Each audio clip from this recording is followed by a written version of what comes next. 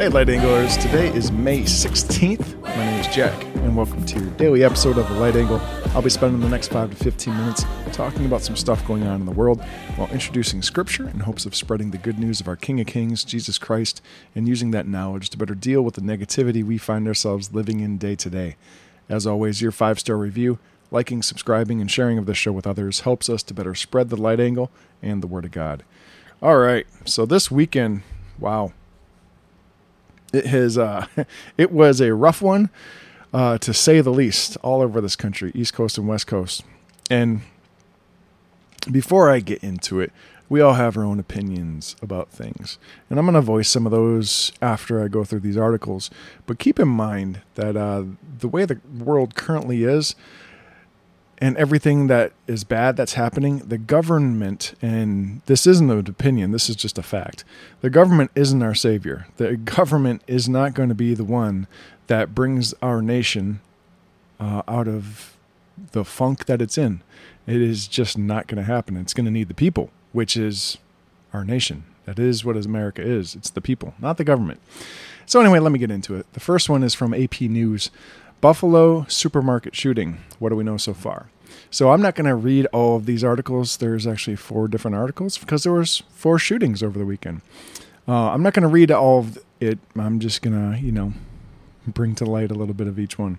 From Buffalo, New York, on Saturday afternoon, a white gunman in a military gear attacked shoppers and workers at a supermarket in Buffalo, New York, killing 10 people and wounding 3 others. Most of the victims were black. Officials said they are investigating the shooting as racially motivated hate crime. A look at what happened so far. What happened? 18-year-old wearing body armor and live streaming with a helmet camera opened fire at 2:30 p.m. Saturday outside of Tops Friendly Market, which is a supermarket. The gunman live streamed the shooting on Twitch for several minutes before the platform cut off his feed.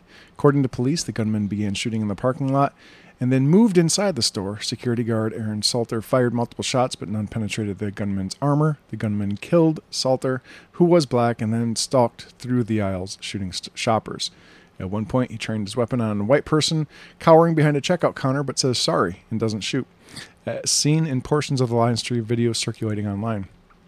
When police confronted the gunman in the store's vestibule, he put his rifle to his own neck, but surrendered and dropped the gun with coaxing from the officers. So it goes a little bit more into talking about this very troubled individual.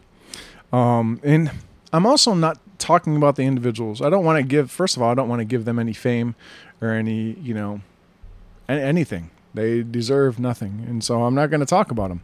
And second, knowing about them really doesn't help. We know all these people that are doing this are very troubled. And we also know that the enemy is in this world. And the enemy is, whispering, and giving nudges to these people who are troubled. So we know, who the main, instigator is in this. And he's been around for a very long time. He knows how to take advantage of situations and of people. And that's what he's doing. All right, second one. This is from NBC News. 1 dead, 5 injured, suspect detained in shooting during Asian church service.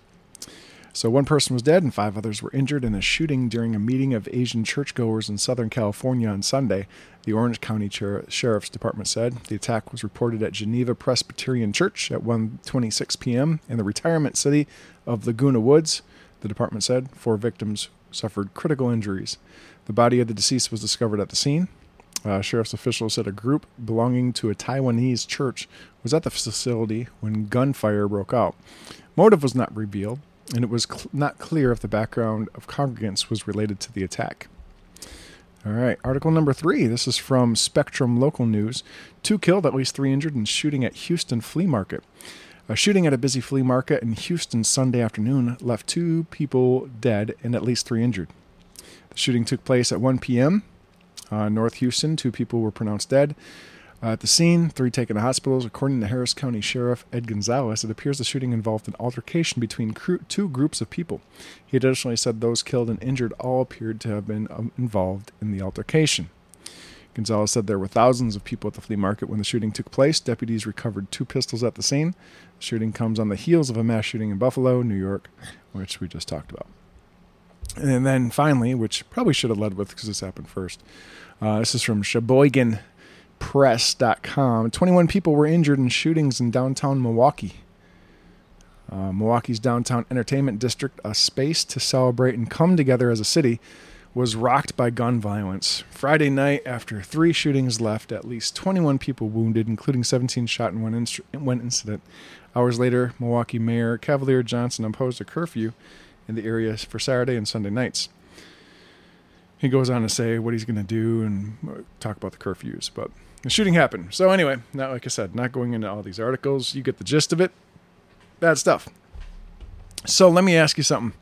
All you light anglers, you Christians out there, what's the easiest way to get people to, worry? And that is to, inflict fear. We're experiencing, shortages of certain foods. We're experiencing gas hikes. Inflation is through the roof. If you're trying to buy a house, good luck unless you got deep pockets. It's just everything. Day after day after day, we're given new stuff to be afraid about. And then, icing on top with the fear of death. Someone running around with a gun trying to shoot you for, no apparent reason, or at least no good reason. Not that there's ever a good reason to kill somebody, but you get my point. So the enemy is really, really working hard. I don't know if you noticed this over the past, 2-3 years. Everything has been escalating, and political, conversations are just out of control. Things don't make any sense. And I mean, at a certain point, you have to realize that, the one who is in charge of chaos is not our God. That is not Jesus Christ. That is not the God of Abraham. All right. That is not our God. But the scripture specifically tells us who is in charge of chaos. So we should be ever mindful of who is, running this show. And we are very well aware, or at least we should be. Also, I want you to keep in mind everything that we are told to be afraid of and the end is looming. There's always an easy solution for it. And in many cases, the solutions are literally in the Word of God. They're in Scripture. For example, food shortages. We're told over and over and over, yet you have to find your local farmers. Everyone has local farmers.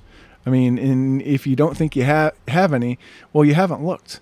There's farmers markets all over the place. I just talked to a woman 2 days ago who has a mushroom farm, and she provides kits on how to grow your own. She does training on how to grow mushrooms, and you can use mushrooms for everything. She swears she has a peach cobbler recipe that uses no peaches but all mushrooms.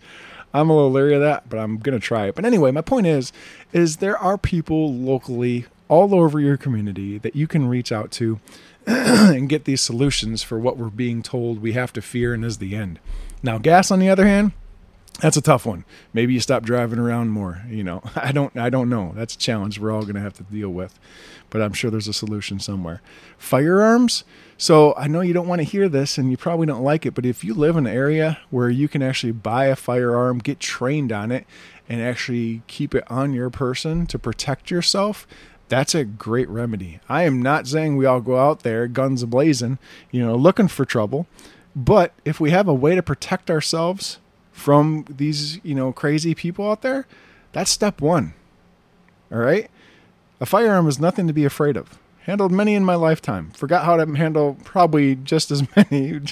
But my point is you need to understand that even if the government gets involved and they outlaw all firearms in the entire country, it's going to work just as well as the war on drugs did. And look how good that's going.